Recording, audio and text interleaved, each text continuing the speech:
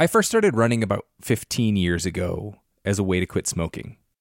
Back then, my running clothes were very Rocky Balboa, so sweatpants, sweatshirt. Anyone who goes hiking or trail running knows that it's a lot easier and a lot more fun when you're wearing the right gear. Janji makes performance apparel that'll take you farther on your runs and hikes. They have this merino wool hoodie that I wore on multiple trail runs this weekend. It's soft, it's warm, and most importantly, it does not get stinky when you get stinky. Another reason to love Janji is that they donate 2% of all sales towards clean water projects, raising nearly $1 million so far. Head to janji.com to find your new favorite trail wear, outdoors accessories, and essentials. And use the code OUTSIDE for 10% off at janji.com. That's JANJI.com with the code OUTSIDE for 10% off. When I was a little kid, my whole family, grandparents included, packed into a Dodge Caravan and went on a 2-week road trip to Wyoming. We saw the rodeo in Cody, a grizzly bear in Yellowstone National Park, and an epic thunderstorm near Devil's Tower. On that trip, I fell in love with the West and the natural world. This might sound cheesy, but it kind of made me who I am today. Wyoming has it all. Breathtaking hikes, kid-friendly museums, 2 of the coolest national parks in the country. The truth lies west. Discover yours at travelwyoming.com. Hey, Kathy. Sam, big fan, big fan. Can I just say, I remember like the very early days of our podcast, you tweeted something about the show, and I was just like, somebody from New York City who used to work for Radiolab has listened to our show. Oh my God, I binged like all the episodes as soon as I found it. So you were an outside-in listener from the early days, which I appreciate. Yes, it's so good. Can you just introduce yourself real quick? Yeah, my name is Kathy Tu, and I co-host a podcast from WNYC Studios called Nancy, All Things Queer. All Things Queer. Yeah. So, Kathy Tu, I called you up because I want to talk to you about your purchasing habits. Would you say that you buy anything that you would classify as gear? Yeah. I mean, my backpack would be gear, right? That's gear. Yeah. Well, tell me more about backpacks. Backpacks have been around since the dawn of time when people needed to carry things from one place to another. So what do you look for when you're buying a backpack? For me, when you find the right backpack for the right situation, it's like the heavens parted, and it is just the right feeling. It's the right fit. It's just, I don't know. It's like having a child. It's like you have a child. I do. Don't you feel like it's the right one for you? Oh, that is absolutely true. Yeah, now imagine that with me and backpacks. It's like a thing that it just fits like another part of my body.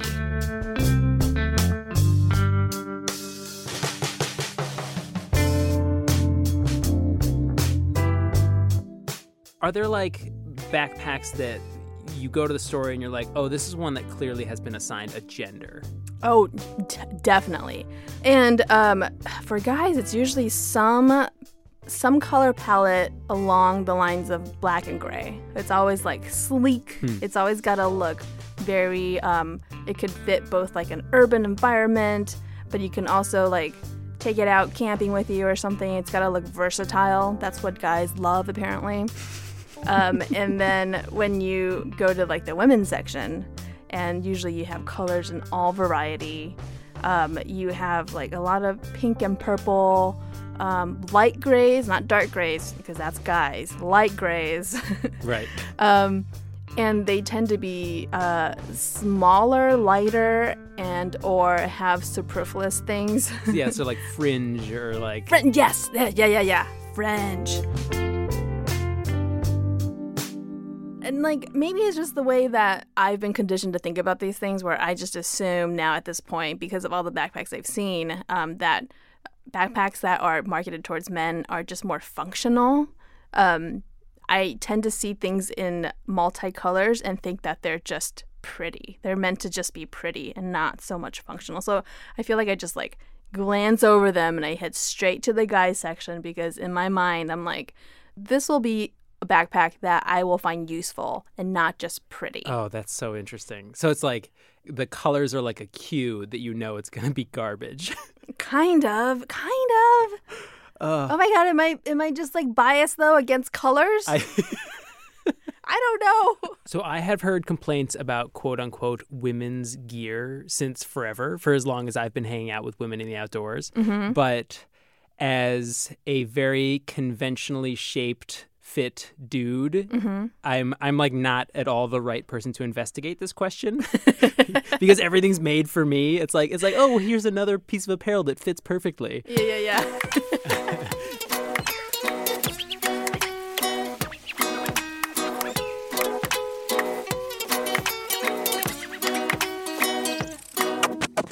So this is Outside In, a show about the natural world and how we use it. And today we're digging into the fraught relationship between the gear industry and gender. And to do this, we've talked to 3 women who are on the front lines of this question because, frankly, I am not the right person for the job. Oh, bless you, Sam. Bless you.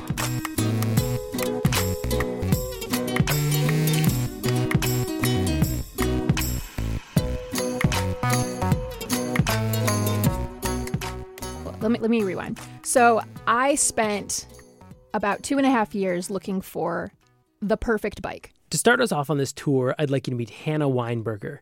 She's a freelancer and a Twitter friend, and she reviews a lot of gear. I have been on staff at Outside Magazine, Bicycling Magazine, and Wirecutter. Okay, back to her search for the right bike. And a few companies segmented out women's versions. So I felt kind of compelled to understand better the design philosophies behind these products if they were things that I was going to be reviewing. So here's the central tension that she lays out when it comes to the gear industry and women. When do women actually need something different? And when are companies just looking to make more money by selling women a product that is essentially the same? Okay, so Body Glide, right? Okay, yeah. Everybody uses Body Glide. Body Glide, if you somehow don't know, is a product that looks like a stick of deodorant that you rub onto your skin to prevent chafing during sports. Body Glide has really extended their product line in recent years to have Body Glide that's basically Body Glide, but they've got like Body Glide skin, Body Glide foot, because each of your skin patches need something some sort of different formulation. I'm not a dermatologist, so I'm out here just making egregious claims. But anyway, they have Body Glide Her. Yeah. And when I looked into the ingredients lists, it's really just that, you know, there are more emollients and it smells slightly better. And lo and behold, the stick is pink. And I don't, you know. Like she said, she's not a dermatologist, but the point is that even though there are some items that probably would work fine for either gender, companies will produce a new product if they can convince you to buy it. Hannah has made a nifty little flowchart showing when she thinks women should shop in the women's section. Basically, the question comes down to how much is the item actually touching your body? A base layer designed to wick sweat away from you? It'd be nice if that was tailored to fit you. A bike, on the other hand, you really only touch with your hands, your butt, and your feet. So maybe only those specific parts need to be tweaked for your body. It seems like the first major piece of outdoor gear for women is the jock bra or the jog bra. In the mid-1970s, 2 companies created sports bras for women. So there's Moving Comfort and this group that created the jock bra, which I'm still trying to parse whether it's just an urban legend, but it's based on what a jock strap would look like if it were for your top half as a woman. The story of the sports bra is, as far as I can tell, a pretty triumphant one. A female-owned company makes a female-designed product that was quickly adopted by grateful women everywhere. But as Title IX helped to usher more women into sports through the 70s, gear companies started to see dollar signs. In the 80s, K2 put out a ski called the Ladies Top Performance Ski, which did not offer the same performance benefits as the men's models and was really targeted at beginner skiers. When you're trying to really shred a turn and you need that, you know, that spring and snap and, you know, the camber needs to support you, you're not going to get it with that ski. And so begins the era of shrink it and Pink It. The whole idea of Shrink It and Pink It is that women's products are an abstraction of men's products. So women are an afterthought in the design process. And what happens is that you will take your men's product and make it smaller and make it a female appealing color. So we're in this period, so 80s and 90s, where everything's getting shrunk and punked. Shrinked and pinked. Shrinked and pinked. Did you get a sense from folks who you talked to who were athletes in this period, or female people in the outdoor industry in this period, that they saw this as better than the sort of like unisex, boxy, flappy, not really fitting anyone times? For the most part, it was an improvement, if not a parallel move. For women's specific clothing, it can be really helpful. Because you're going to find pants that are slightly more tailored to your body, shirts that don't chafe as much because there's not as much loose material. But when you talk to people who are really at the top of their sport, Pink It and Shrink It is an offense. Like, one of my favorite mountain bikers, Amanda Batty, she ended up sewing her own jerseys because she couldn't stand the jerseys available to her, and that it's only been within the past few years that she has deigned to wear a women's short just because they were subpar.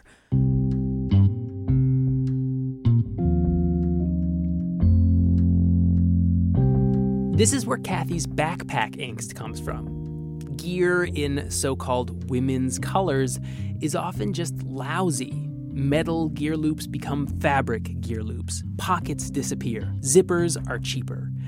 You do have to give the gear industry some credit.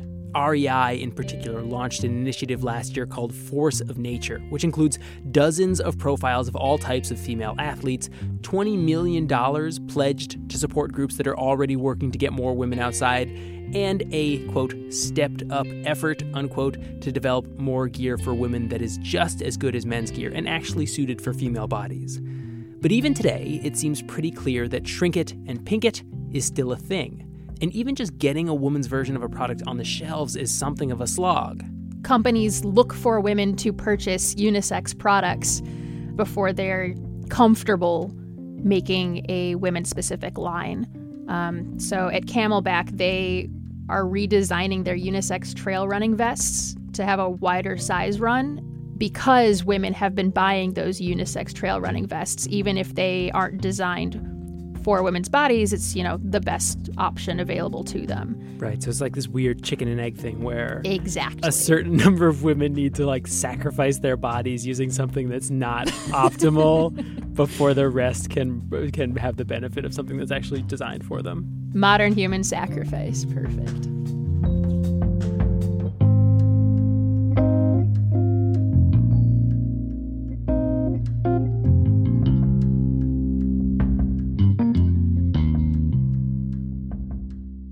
God damn it, Sam. I have been a human sacrifice. Do you feel like you've been a human sacrifice? Yeah, now I do. Yeah, and that's just gear for women who fit the industry's image of the, quote-unquote outdoorsy woman. But what if you don't fit that image? That's something we're going to get into after a break. Today on Outside In, we're talking about how the outdoor industry has historically really struggled to get it right when it comes to making gear for women. And even then, that's just when it comes to women who fit the heretofore male-dominated industry's idea of what an outdoorsy woman looks like. Dan, this is full-on overstimulating. There's such a smell to outdoor gear. It kind of smells like ski wax. No, I was going to say it smells like the Nordic Lodges grind. With this history in mind, we sent our contributor, Cordelia Zars, on a field trip to a gear show. This looks like a very man-centric meat station. Yeah. #1 sports nutrition meat snacks. Can you say that a little bit deeper in your voice? Meat snacks. That's as low as I can go. She's tagging along with Elise Rylander. Yes, so my name is Elise Rylander. I use she, her pronouns, and I work with Out There Adventures, which is based in the Seattle area. This was the Winter Outdoor Retail Show in Denver, the largest gear expo in the world. which means The advertisements, though, I mean, still look at that woman. I don't know. It's kind of Oh yeah, they're selling sex for sure. Yeah. It's a lot of the women that we've seen thus far have been in your like high fashion, pouty lip, mouths sort of- open. yeah. and Elise was looking for something specific. My queer dart just went off a little bit, but you never know, you know. She was looking for representations of people who might be queer in the advertising, and she was disappointed. Well, with one notable exception. One queer ad with Ellen DeGeneres for maybe her own sock line. She's rocking some socks. Doesn't look super outdoorsy, though. Nope, she's sitting in a living room next to a woman who's sitting outside Barely outside. underneath an awning.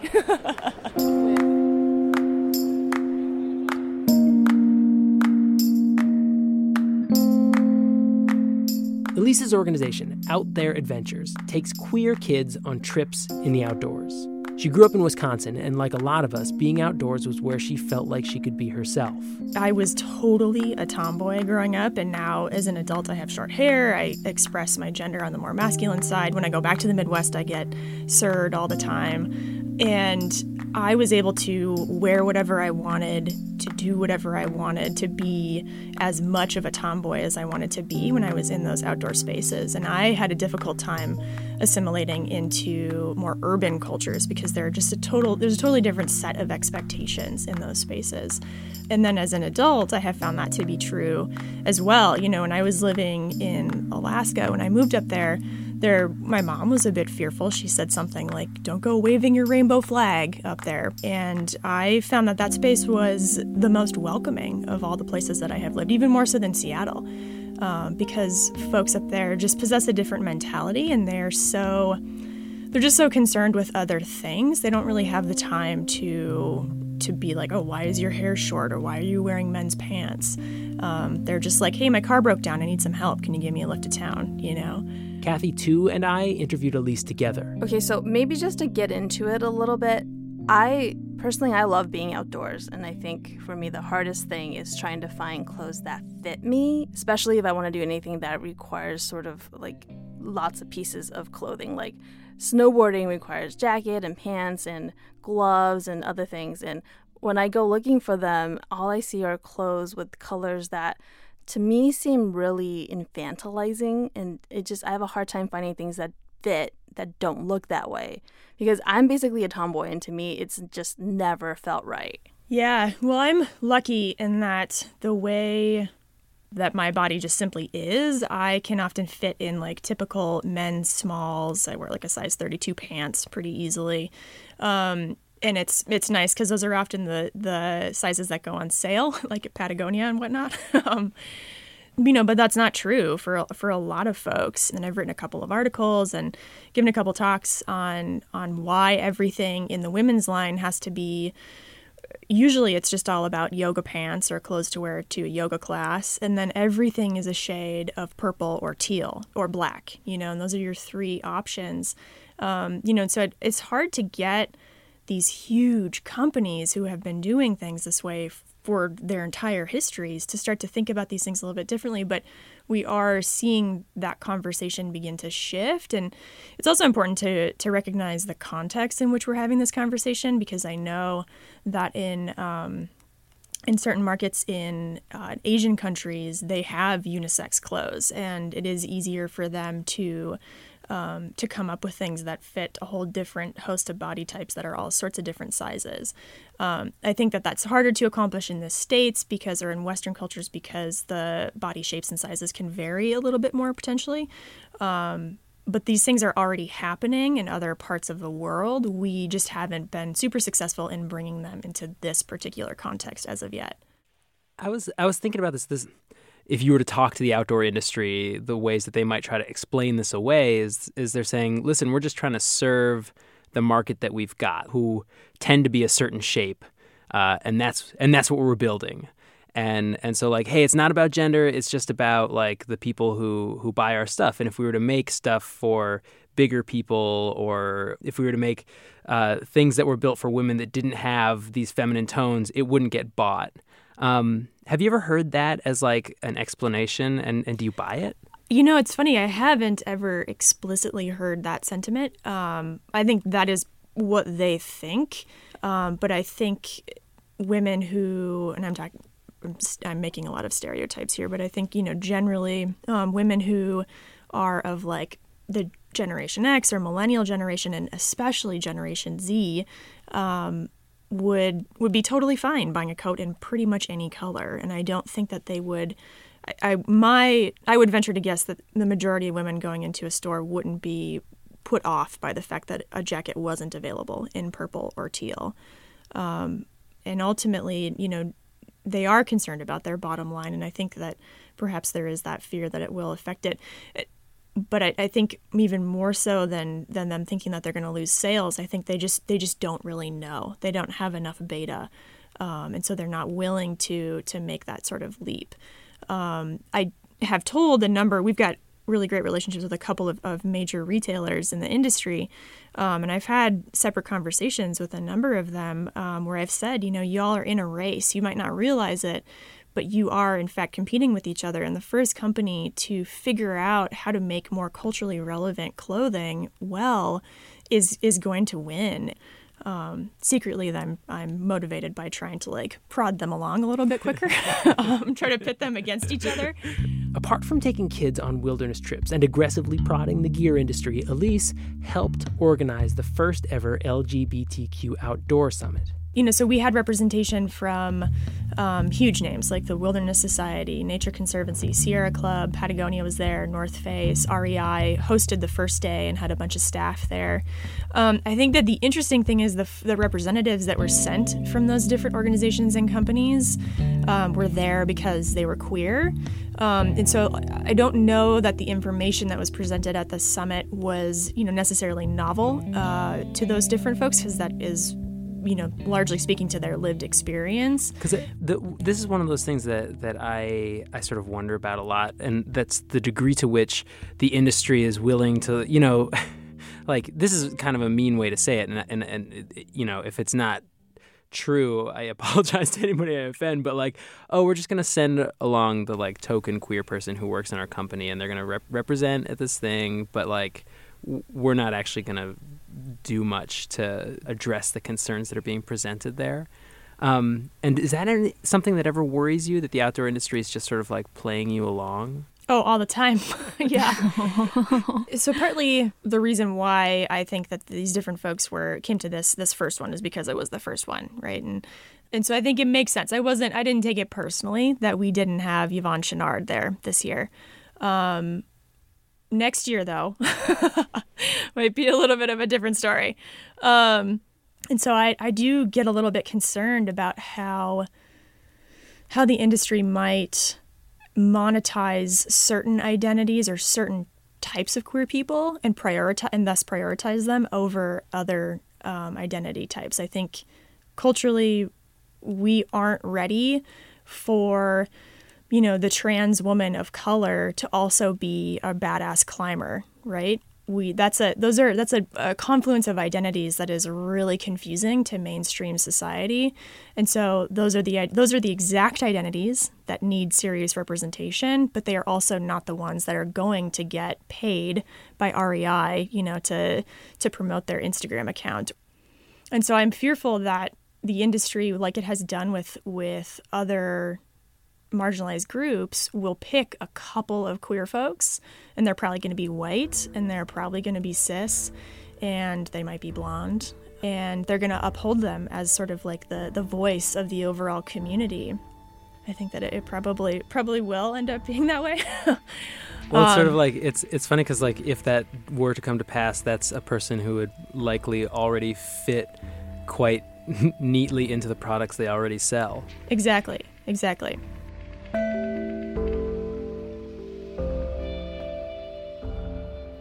So, who doesn't fit very neatly into the products already being sold?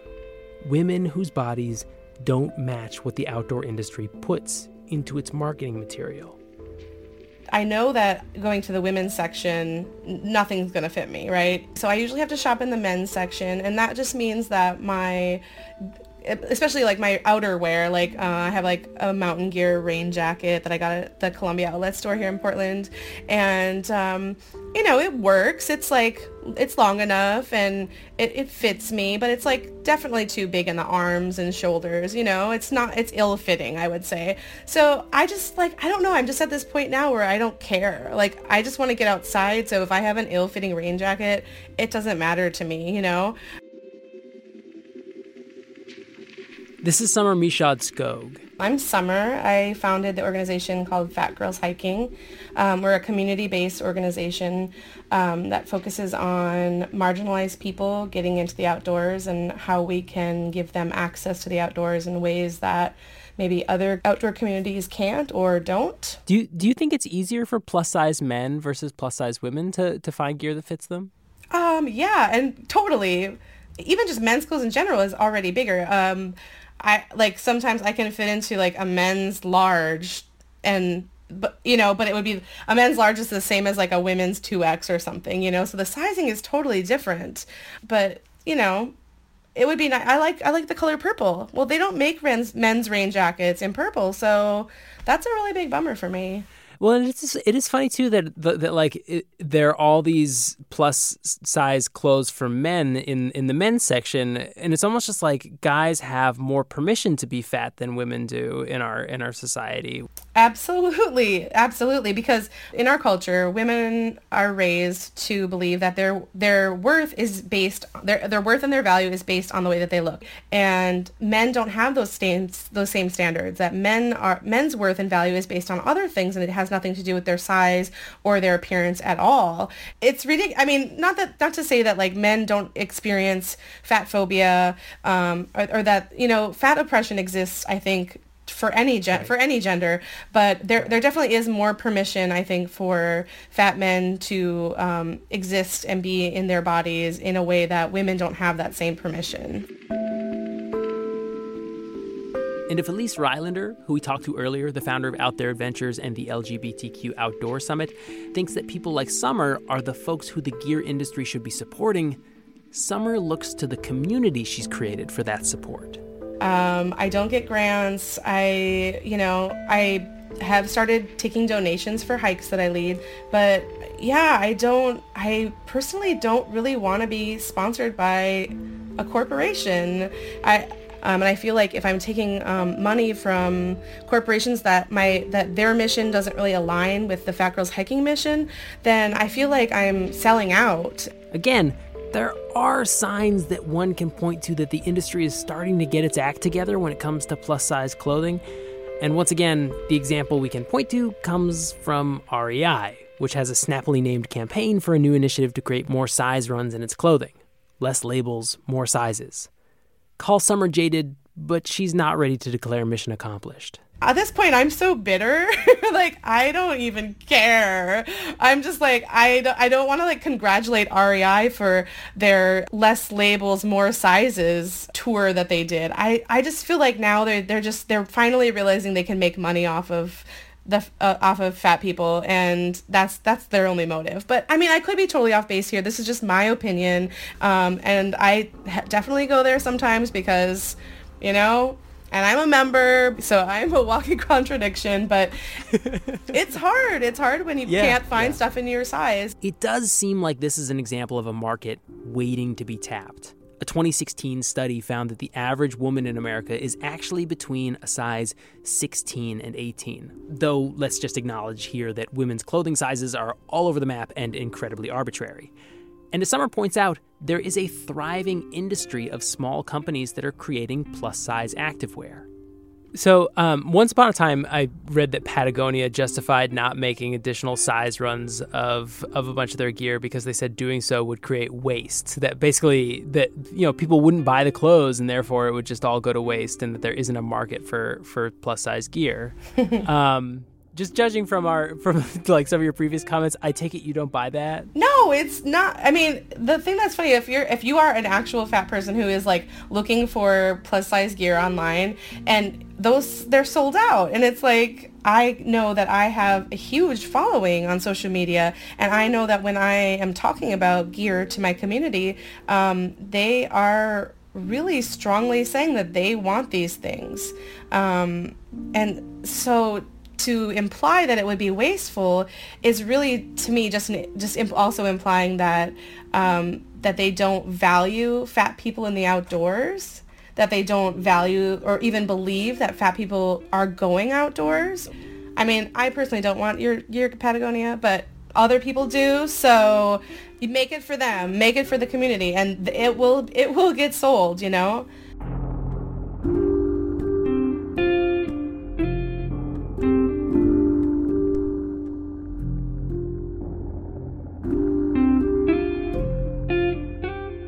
Kathy, too. Yes, Thank you for coming on this journey with me. always. To me, I think that the question here that a lot of people who are maybe skeptical of the ideas that we've gone through here want answered is this demand that exists and is just not being served? You know, plus-sized women who don't want pink and purple stuff. Or would the gear industry really have to take a hit in order to produce the products that these women want and say they need? So, Sam, let's just pivot just a little bit to, say, the film industry and how films are coming out now. Black Panther, Crazy Rich Asians. Like, the markets are actually there. It's whether or not the people who are at the very top, who have all the resources to actually even take a hit. Take that risk. To take that risk, yeah. Because if they don't, who else is supposed to do that? Well, and anybody who says, oh, you know, if this was a market, then the market would have provided gear that these women are looking for. And that just ignores, like, who has access to capital. Oh, totally. Yeah. The idea of a free market is really, really, really biased towards people with privilege. So, like, what are we supposed to do, Sam, until that happens? Until somebody takes a risk? What are we supposed to do? Wear ill-fitting clothing that is in colors that make you feel alienated, of course. How does that make you feel? You had to do that. Well, you know, because I've never had to. I have basically no place to start. Interesting. All right, Sam, you meet me in what's between New Hampshire and New York? Connecticut. We'll go to Connecticut. We'll go to a shop. I will dress you up in the women's section. And then you tell us how you feel. I'm actually, this is how we should have ended this episode. This is what we should have done. What are we doing with ourselves here?